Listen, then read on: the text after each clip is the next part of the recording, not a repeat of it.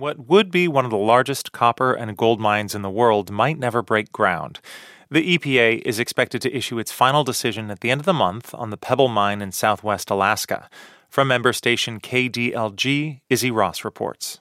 The sun is just starting to rise at 9 a.m. in Igiugig, a village of about 70 people on the Kvichak River in the Bristol Bay region. Yupik, Dena'ina, and Alutiiq peoples have lived here for thousands of years. Christina Salmon is walking to her job at the village council. The sunlight is coming back, and I couldn't be happier. Salmon has spent years fighting the development of the Pebble Mine, which would be built about 40 miles from the village.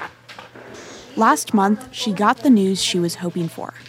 The EPA recommended a ban on mining activities at the site, not just those described in a permit application that Pebble Company is pursuing, but any similar mining there. If the EPA finalizes that decision at the end of the month, it would effectively kill the mine. I'm almost on the edge of being able to relax again.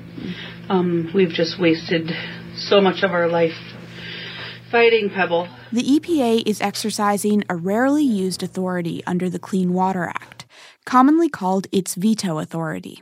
Agency officials declined to be interviewed for this story, but in a statement said the mine could harm fish spawning and breeding areas, and that this action would protect the commercial and sport fisheries and a traditional way of life based on wild salmon.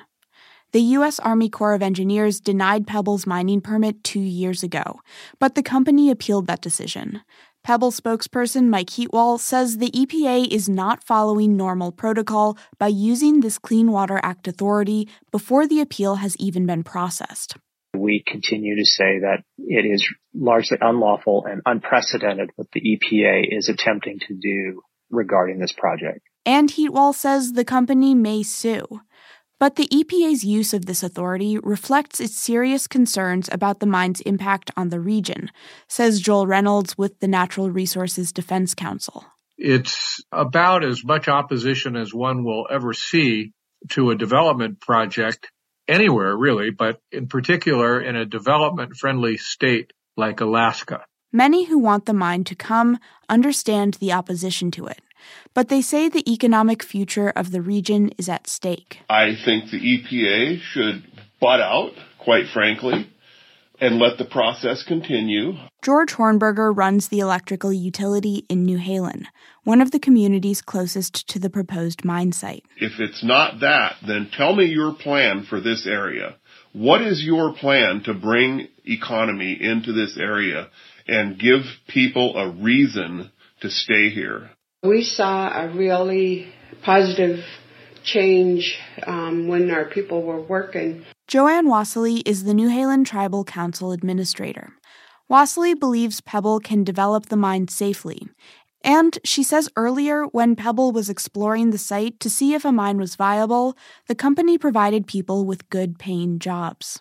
And then it seems like as soon as they quit working, we started noticing a lot more kind of like depression, no jobs, more alcohol and drug-related activities happening.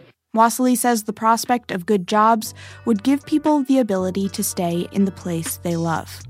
For NPR News, I'm Izzy Ross in New Halen, Alaska.